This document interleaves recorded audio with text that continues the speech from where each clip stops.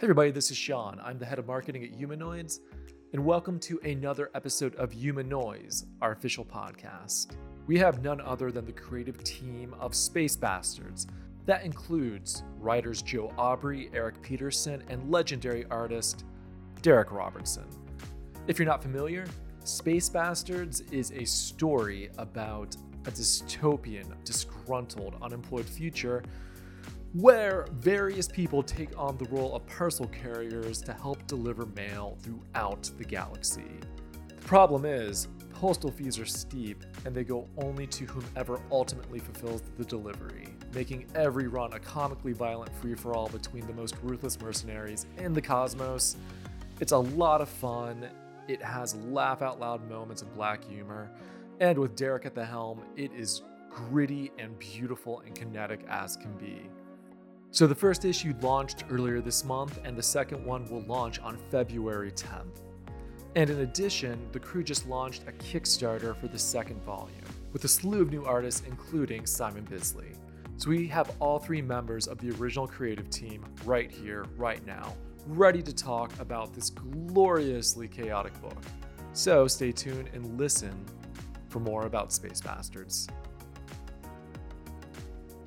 So Joe and Eric, let's talk about Space Bastards a little bit, because it sounds like this story is rooted in decades ago. It's been percolating. Is that true? Yeah. It's been with us for a long It's been with us for a long time. I mean, it started pretty innocent. Like I when I was in junior high, I would doodle in my notebooks a lot and stuff. And Davy Proton, we had the name Davy Proton back then, but he was nothing like how he is in the comic book. And today he's much, I think, more elevated today. But basically, when I was a kid, I just wanted to have an excuse to do more stories about, like, swashbucklers in space and scoundrels and heists and all that stuff. And then when I was in film school, coincidentally, I was really diving deep into Vertigo books. So I was reading Transmetropolitan and other stuff like that. Heard of that?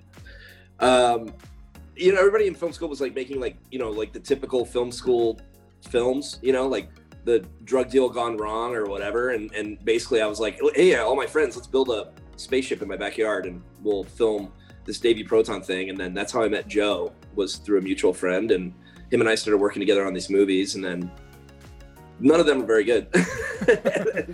Wait, is it possible to see these on YouTube?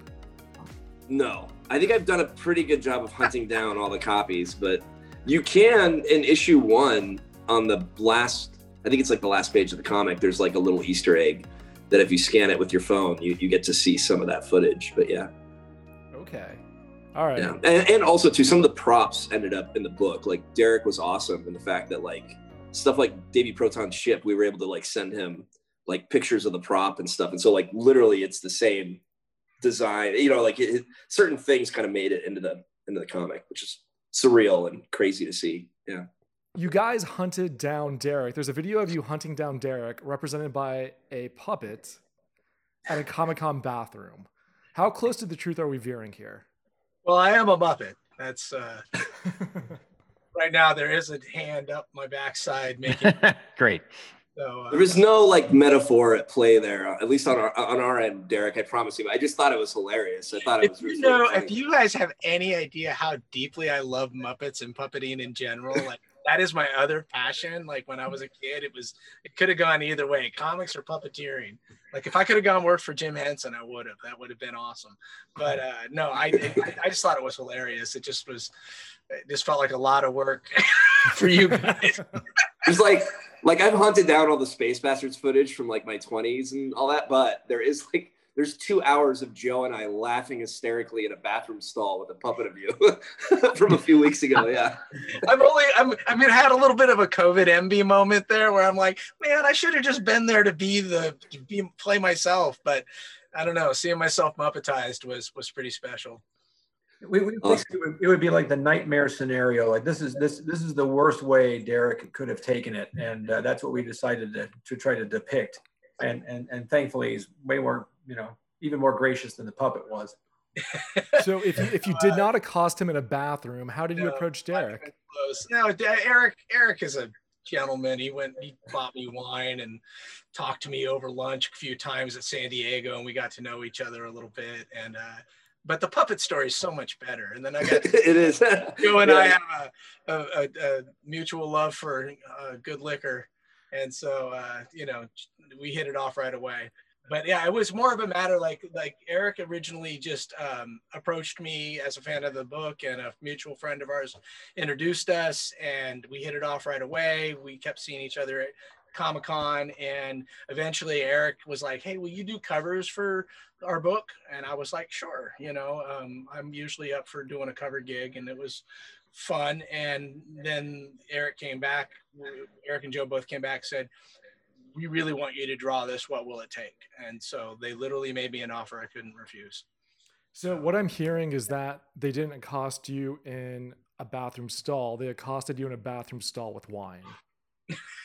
They drove me to a bathroom stall by applying me with wine and liquor. So maybe that's more accurate. All right. That sounds good. It is kind of crazy though. Like, I think we were reflecting on another interview this week, is that like, I didn't realize this, but I think I've known Darick like almost 10 years now, which it doesn't seem like that at all. No, that went fast.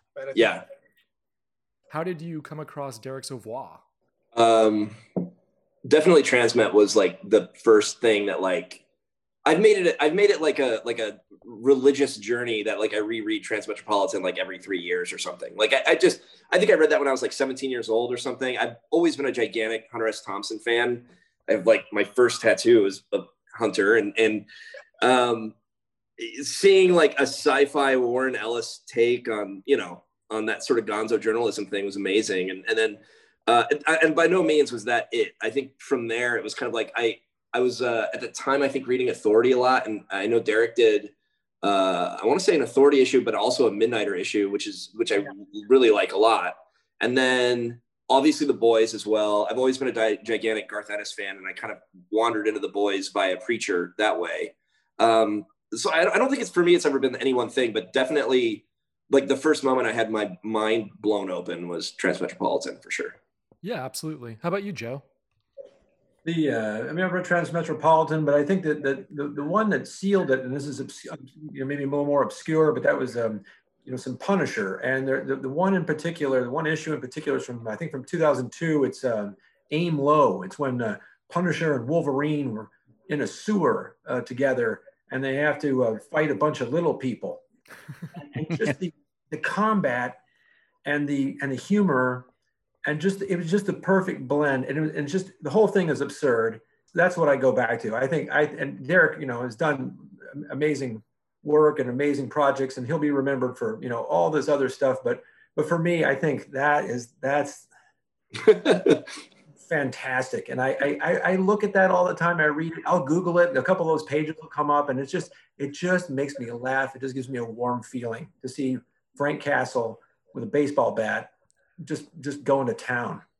I will say too with that too, Punisher Born, like there's a lot of imagery in there, specifically near the end that like still sticks with me. Like if I'm directing Space Bastards in my mind when I'm writing scripts and stuff, like a lot of that last quarter of the book will like come back and like kind of haunt me and weave its way into Space Bastards, I think.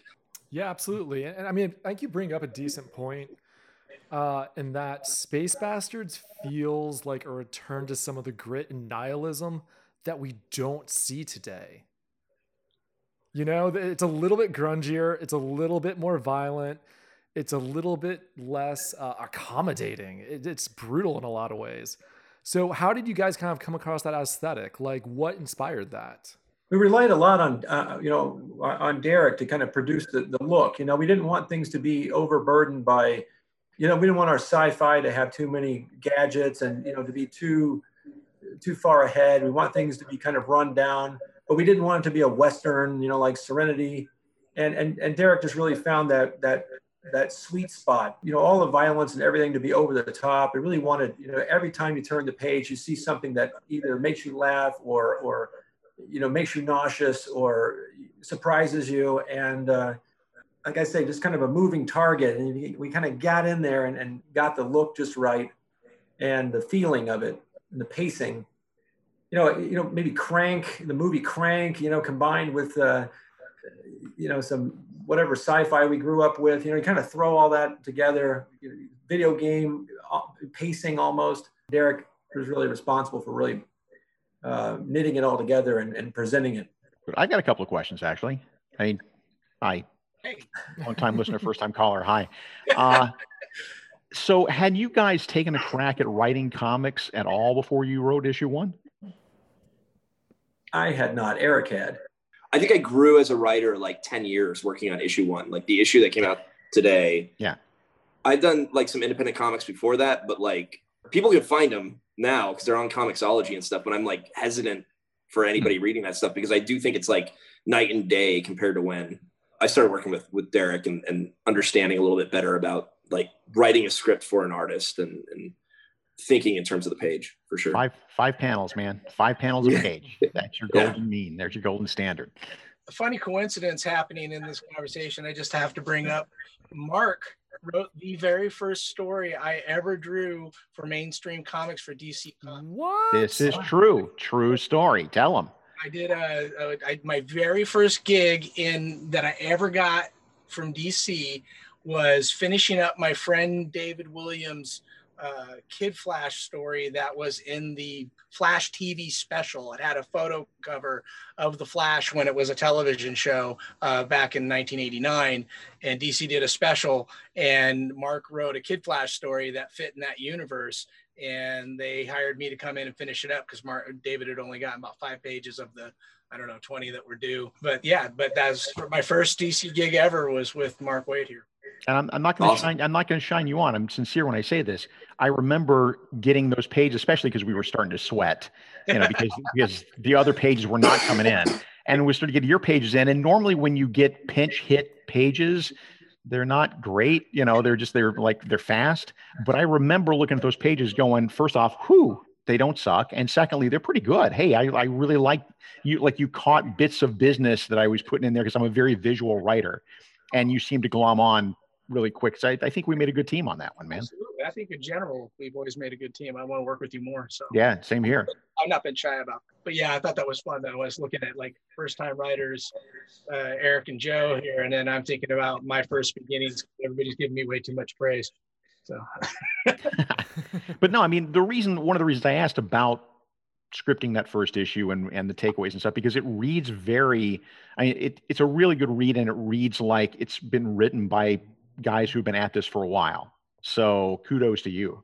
Oh, thank you. Yeah, I read a lot of first issue scripts that are really awful by young writers, but this was really solid stuff. It's fun. I mean, I that's one of the reasons that I ultimately wanted to draw the book, was because of my camaraderie and friendship with Eric and then Joe after we got going. And it was always fun to work as a team. And I was, the concept is so outrageously simple, but they really did a great job of building this array of characters that I could see them doing these things. Zordak especially, Zordak is my favorite of the cast. But like you said, team exercise. I mean, team exercise, like you said, because that's what I didn't interrupt. I'm sorry. No, that's okay. But a lot of people don't, especially people who are listening to this, may not realize that it's not just a matter of a writer sits and writes a script in a garret somewhere and then hands it off and never looks back and has no involvement with the process. In a perfect world, I mean, sometimes that happens, but in a perfect world, you want to be working hand in hand with your artist because it's a team effort. I always say that when I'm writing, I always say it's my story until such time as I hand it over to the artist, at which point it's our story. Right. And that's really important. There's a lot of, I've worked with writers that do just disappear. And that's my least favorite work. I love sending in pages and then, getting feedback. I remember you and I getting into a bit of a editorial kerfuffle because I sent art to you just to show you what I had done with an ending. I'll try not to get into specifics since this is public, but I wonder if you remember what I'm talking about. Yeah. A change on a splash page, and it was a surprise to you that editorial had changed your splash page without running that by you first. And I unfortunately put my foot in it by going, "Hey, Mark, what do you think? I like the other one better." And yeah, the codicil to what I just said about a team effort is that unfortunately, and this is not so much back, now as today, but back in the day, the companies would do as much as they possibly could to keep us from talking to each other for whatever reason. I don't understand. Yeah. So indie comics, yay. We get to do what we want to do and we get to all talk. Yeah, exactly. I will say too, like on the humanoid side, that's one of the things that's been just amazing for me personally, is just like Rob, you know, on editorial, and then like everybody on every step of the humanoids kind of production line here or whatever. It's just been really collaborative and really great, you know. It's been wonderful to see just the updates and the promotion, and you know, Joe wrote me earlier today, and he asked me like, hey, he said, I'm new this first time at the rodeo here. Is it normal to this kind of rollout for a first issue? And I need to tell you, no. It's been remarkable to see the response to the book, because I'm happy that a lot of times when I put something out, it gets some attention, but I think that has a lot to do with stuff I've done in the past, not necessarily because I'm me. But in this case, there seems to be a genuine love for what we're doing and an excitement for it, which I didn't anticipate. There really is. I mean, again, we publish such a wide range of stuff at Humanoids, from the life-drawn, you know, biography stuff to the crazy science fiction stuff and all over the map. And so any given, we all think that everything we're doing is quality. Like there's no book that we have that anybody thinks is a clinker. But still, with that wide range and with our staff, you know, you tend to gravitate toward more than, you know, I like this one more. This is my favorite. But this is one book that we're all like, everybody's excited about this book on this. And I'm not just saying that. This is absolutely God's honest truth from thank you. Pedro Hernandez, who was our sales manager, and Harley, his assistant, Rob Levin, the editor, working on it. I mean, everybody, and David Hyde, your publicist guy, who's making sure you're in goddamn Hollywood Reporter. I mean, he's going above and beyond too. So everybody really wants this thing to succeed. How many billboards have you had before? Huh? Is there a billboard? Wait, there's a billboard? Billboards. Why have I not seen the billboard? Oh, we'll show you guys some pictures of billboards. We have billboards in 2 different places, digital billboards showing off space. Where get it. Where are the pictures? Yeah. I don't live in California, even though I program these, but I will send you the map. Oh, that's awesome. If there's any way to get photos of them, I'd love to see them. It would be so cool to share that on Facebook with like, that would be amazing if you have that. I don't know if you guys have heard, but I'm associated with this little TV show called The Boys. And I don't know if you've heard of it. Little thing. But the coolest thing that came out was when they were promoting the show was seeing the billboards. Like billboard for the show over the Trevi Fountain in Rome was like, that's awesome. I love that. That for me is like, I don't know. It just gives me, because there was a time when I was just dreaming of breaking into comics, and that part of me is still very much a part of my psyche. So things like billboards of my stuff still make me go, wow, look at that. Yeah, fat paychecks are good and fun, but there's more to it than that. Like it's just seeing your imagery on a giant billboard somewhere, or seeing it in a magazine, or seeing it or like walking down the street. I'm sure this happened to you. At some point, you've been walking around a convention or something, and somebody's wearing a T-shirt with something you drew on it. Yeah, it's nuts. That's what a great feeling. My favorite Comic-Con moment was I had a friend who was a photographer with me, and he was taking pictures of the convention, and he found a Spider Jerusalem cosplayer. Yeah. And, he was like totally in character and giving all the attitude. And my friend like, hey, will you take a picture of my friend here? Pointing to me. And these guys like, yeah, okay. And he's like, and I'm like, hey, it's good. You did a good job. That's a good costume. And he's like, yeah, whatever. Fuck you. And then my friend goes, hey, look at his tag. And the guy went from being like super tough Spider, like, yeah. Oh no. Oh, hey. His voice went up 3 octaves, and he was suddenly like not cool. Yeah. And that was really fun. That's great.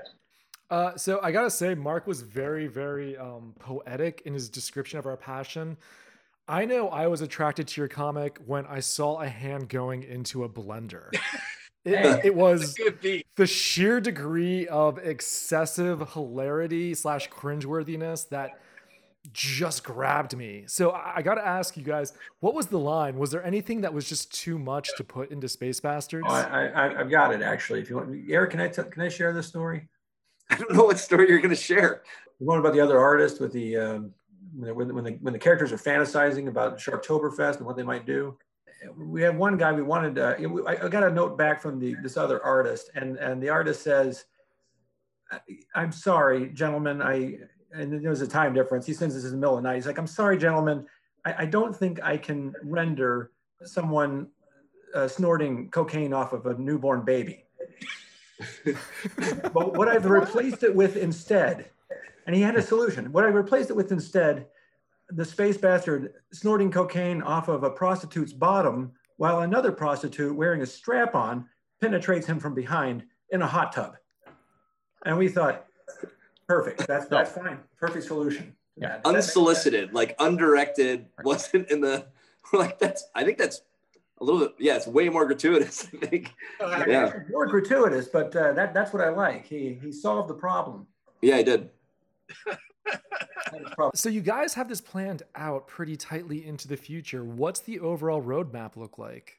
We do have an ending in our minds, but we hope that ending comes many, many, many years down the road. I mean, that's kind of our thing, is that Joe and myself truly do love writing Space Bastards. And for us, we're hoping that there's enough of a fan base out there that continually buys it and everything to where we can afford to keep making it and keep doing that, because there's volumes and volumes of stories that we have that we would love to get out there for sure. Do you guys have any set rules between you two as writers about the universe or about the characters, like anything that's like carved in stone, or is everything up for grabs?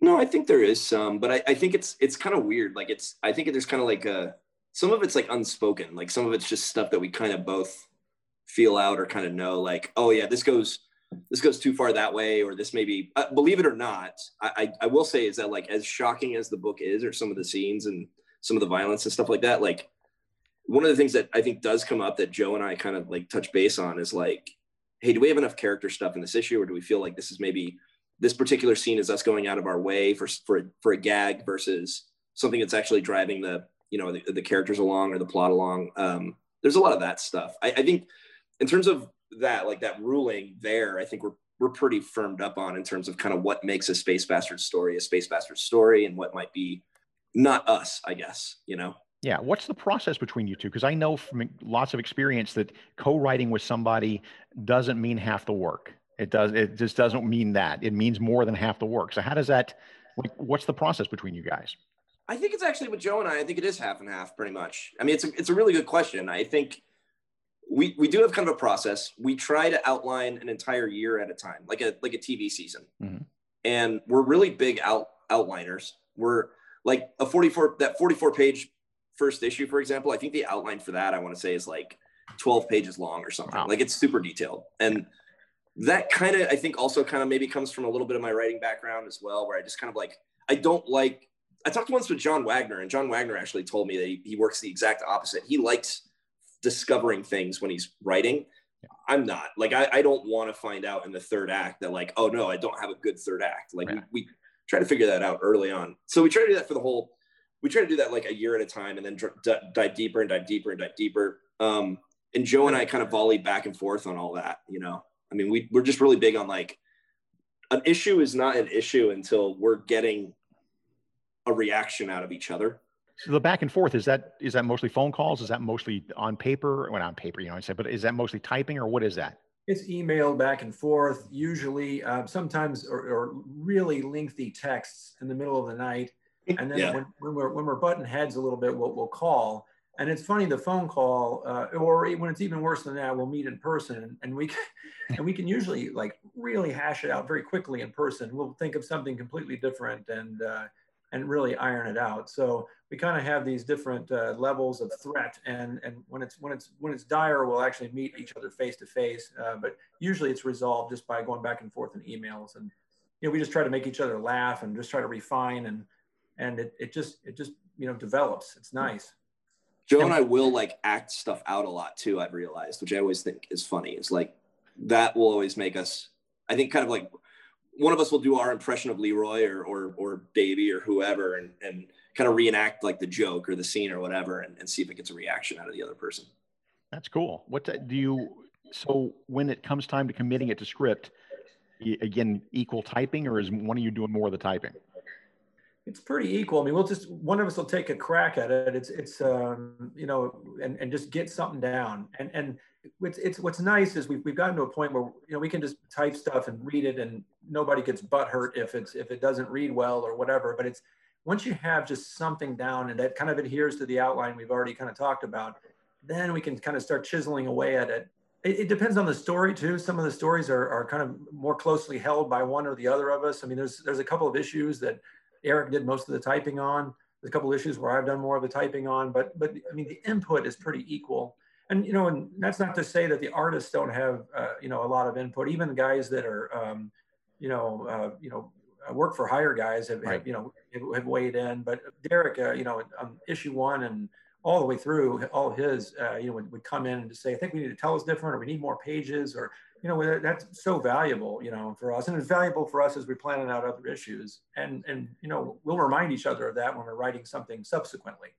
There's 2 issues in particular that, and I won't say which because I don't want to spoil stuff, but there's like 2 issues in particular where Darick literally like it's so much better on the page than it is how he typed it, just because he fixed a lot of scene breaks. There's just a lot of like transition stuff that, like, for 2 issues that are pretty chock full of multiple sequences of action happening simultaneously, kind of made all that stuff really flow together and everything as well. So yeah. And there's like little things. That's the things where I would realize that they were thinking in a screenplay format.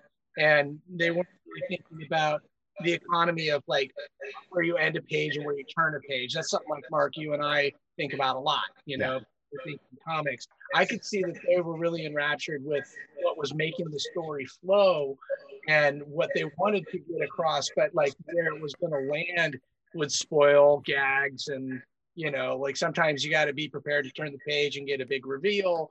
Things like that. And I could see where they were going, and I'd go back and make those suggestions. And like I said, that was always the most fun because like they're being right now, like they were just always gracious for the suggestions, and we all kind of came together as a team really well in that regard. Yeah, Eric and Joe, you guys are really easy to work with. So thanks for that. Oh, thanks. Okay. Thank you.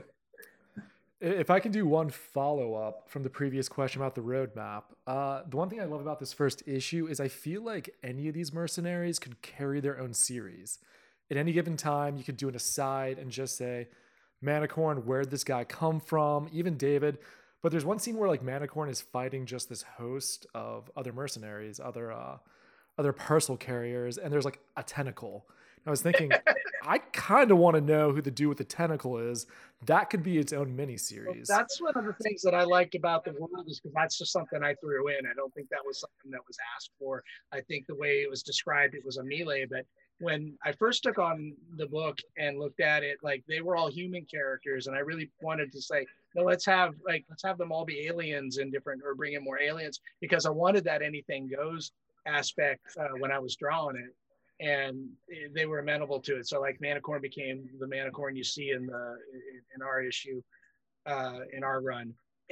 But I also like the fact that, any of these people, because Zordak sort of laid the groundwork for where it could go, because he was such a strange, fun character to work with, that it had me thinking like, well, what other postal carriers would they be? They wouldn't all be humanoids. They would, there would be people with tentacles, or it could be anywhere, because we're talking about a galaxy of, packages across. So, yeah. So let me ask you guys, what's your favorite mercenary that we might not have seen yet? Can you guys give us a hint at who you're really gravitating towards? I have an answer, but I'm going last. Go ahead. Favorite mercenary that we haven't seen yet? I would say Calto. I think out of the ones we haven't seen yet, Calto Framus. What do you like about him? I think his story is really relatable. Sounds terrible. I'm 38 years old, but I'm like he's an old sea dog. Feels like he missed his mom. I'm getting closer to 40, so I'm dealing with that, like in some respects now, even though I think I'm the youngest person in the room, maybe. Oh, 40. I know. Oh, how sad. But no, I'm saying at 38, I feel like it's game over, man. And so like his get ready to get your ass kicked. I know. But his backstory just the glory days. I hate to tell you. Yeah, I'm doing it wrong. But no Calto for me. I just like the old man of the sea thing and all that. So, Joe, what about you? I like Calto quite a bit, but I think Leroy Palestine, who you do glimpse in the first issue, but he's the most bitter and dissatisfied of all the characters. He's an ex-real estate agent, and you just can't figure out what makes him tick. And then we kind of come back to him later in the series, and it begins to make more sense. But I just like having that type of character in there who's happy with what he's doing, but unhappy, so miserable at the same time. He's a lot of fun. I know Leroy in real life in a way, yeah. and my answer, and they go the sight unseen because I don't know what you guys are up to, but I ask so little of you, and I really think that Muppet Darick. I see the role of Muppet Darick in your universe. I really do. That's good. He's going to be making some appearances. I mean, he's going to be at the table with us. He's going to be traveling. Yeah. He's going to have his own Twitter. He's going to be everywhere. We were moving a bunch of books around and stuff like at Joe's office, and then Derek's the puppet's just like sitting there, and like on breaks, it'd just be like looking over, and it felt. And meanwhile, like we didn't tell Darick about the puppet at that time, and Derek's texting me, and I felt in my brain, I was like, I just spent all weekend with this guy. I don't know, it's weird. He's texting me now, like that's how empty a personality I am.